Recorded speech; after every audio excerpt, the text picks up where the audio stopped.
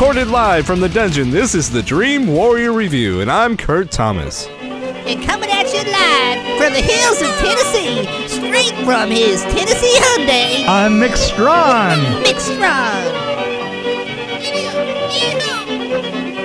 How are things going in Tennessee? Oh, it's pretty good. I mean, I'm desperately trying to get into my actual studio. I'm just days away from getting it finished. And it has been... Still working on that. I am still...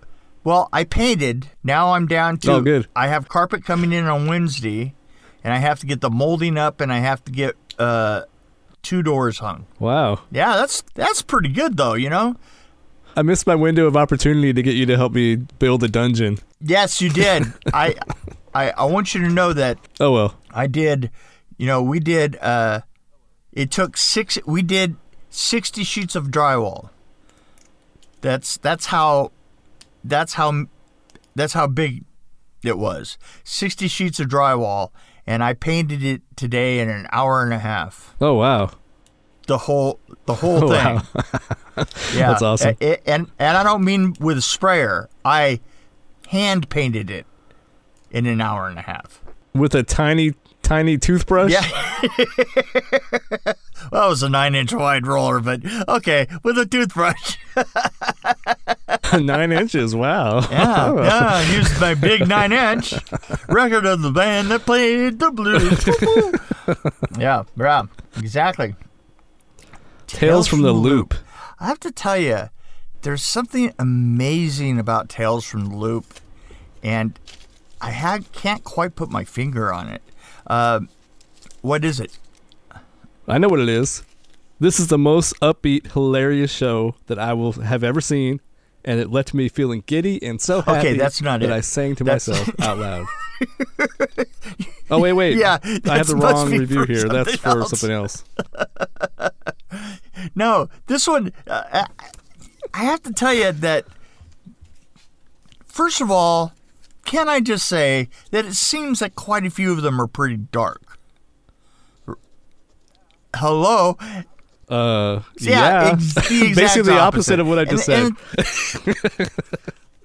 It was like melancholy. I wrote down, it made me overwhelming feeling of melancholy and sadness. Yeah, and it's probably not the thing to watch especially during the pandemic. Yes, but it's funny. But melancholia.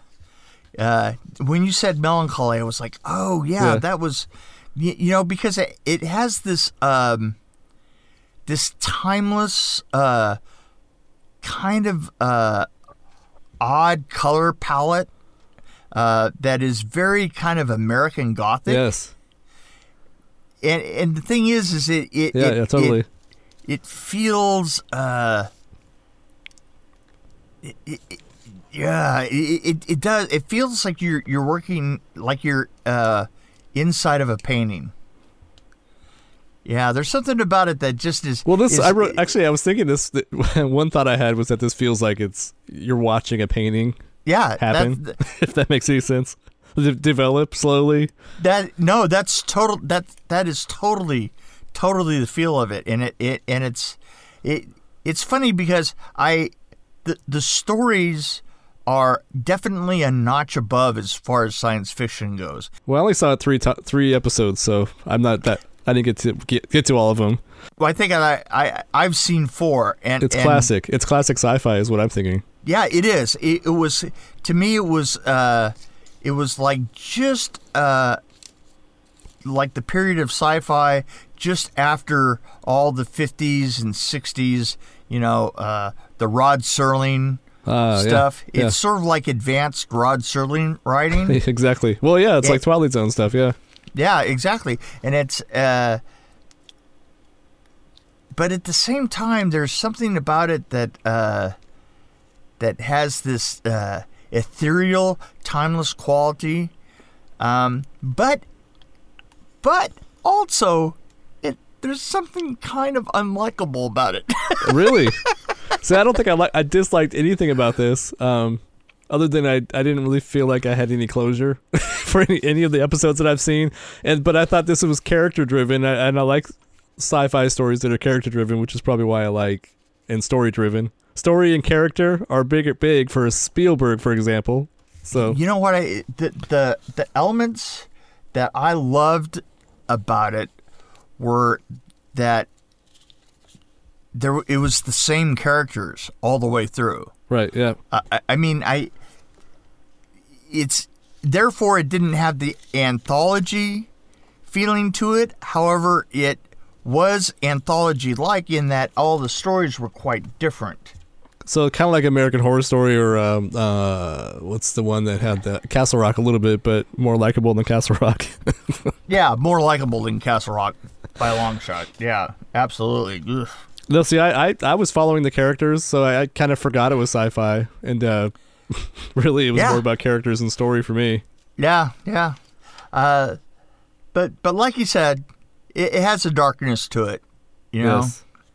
Yes. It's funny that every story had like a certain, I want to say, slightly life and death kind of quality to it. Oh boy! Well, the second one, I was what just happened? Well, yeah, and the third one had kind of like it had the same thing, but you know what? The thing is about the second one is what was with the that walked up at the end? You know? Oh wait, is that the ultimate spoiler, right? No, Sorry. I'll do it. Eater. Oh, what was up with the eater that walked up? Yeah, well, that was pretty trippy, I have to say. Overall, I want to say that I liked it a lot better than I liked it. I'm not sure what that means. We'll have to go back to a different time to figure that out. Yeah, I'll let you know when I get to the end of the story. I loved it. I just don't know if there's a payoff or not. And if there isn't a payoff, I'm not sure if I'm going to be mad or not. Either way, I'm going to feel depressed probably. Yeah, exactly. Yeah, there was just something something about it, boy. But it did have that feeling of science fiction when I was growing up. Right, you know? Yeah, it really did. Well, it had that artificial intelligence feel to it, kind of, you know. Yeah, that like it was, you know, the good story that was written by the 10,000 Monkeys. So, I'm curious to know where this. So I guess this was inspired by a bunch of paintings by an artist, and that's all I know about it. Is that it's? Yeah, I think that it was. So that's interesting to me because that's kind of we talked about it being a painting. That's kind of how I felt. It is kind of funny, and the thing is though, to have aligned the production design so well with the paintings themselves. Because I looked up some of the paintings too. I didn't. Yeah, I just discovered that like today. I was like, oh yeah. Yeah, but that the color palettes were so matching was quite interesting. You know. Huh. Well, I'm probably going to rate this higher because I like the actors, I like the story. Well, don't get me wrong. Cinematography. I thought it was really well done, and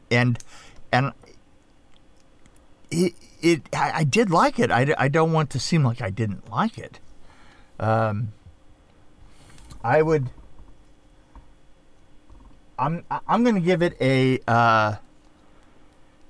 3.2. Whoa. Yeah, I know.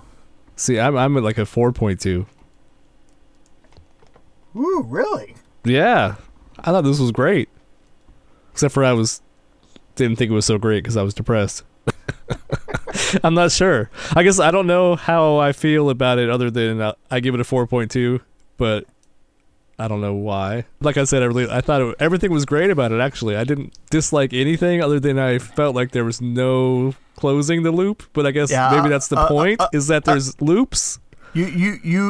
There was nothing that you didn't like other than the fact that you wanted to slice your wrist. I was stuck in a loop.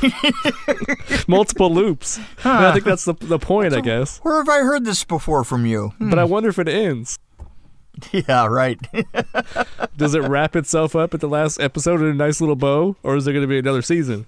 I don't know. See? Yeah, good question. Well, you know what? We're just going to have to keep on going And I will say, I want to watch this. I didn't really want to watch season 2 of Castle Rock. Yeah, that was painful. Yeah, exactly. Right, see? Well, that's about all I got. That's all I got to say on this one. That's all I have to say, too. Okay. That was easy. That was very easy.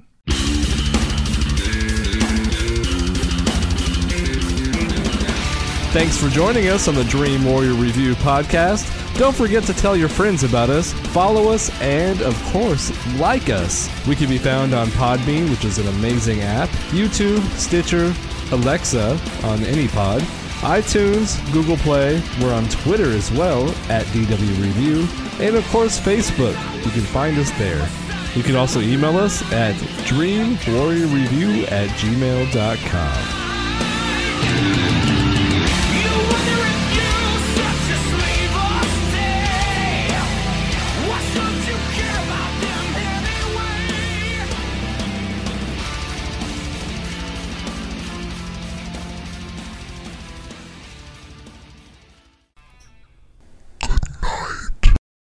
I was stuck in a loop. Multiple loops. Huh. I think that's the point, I guess. Where have I heard this before from you?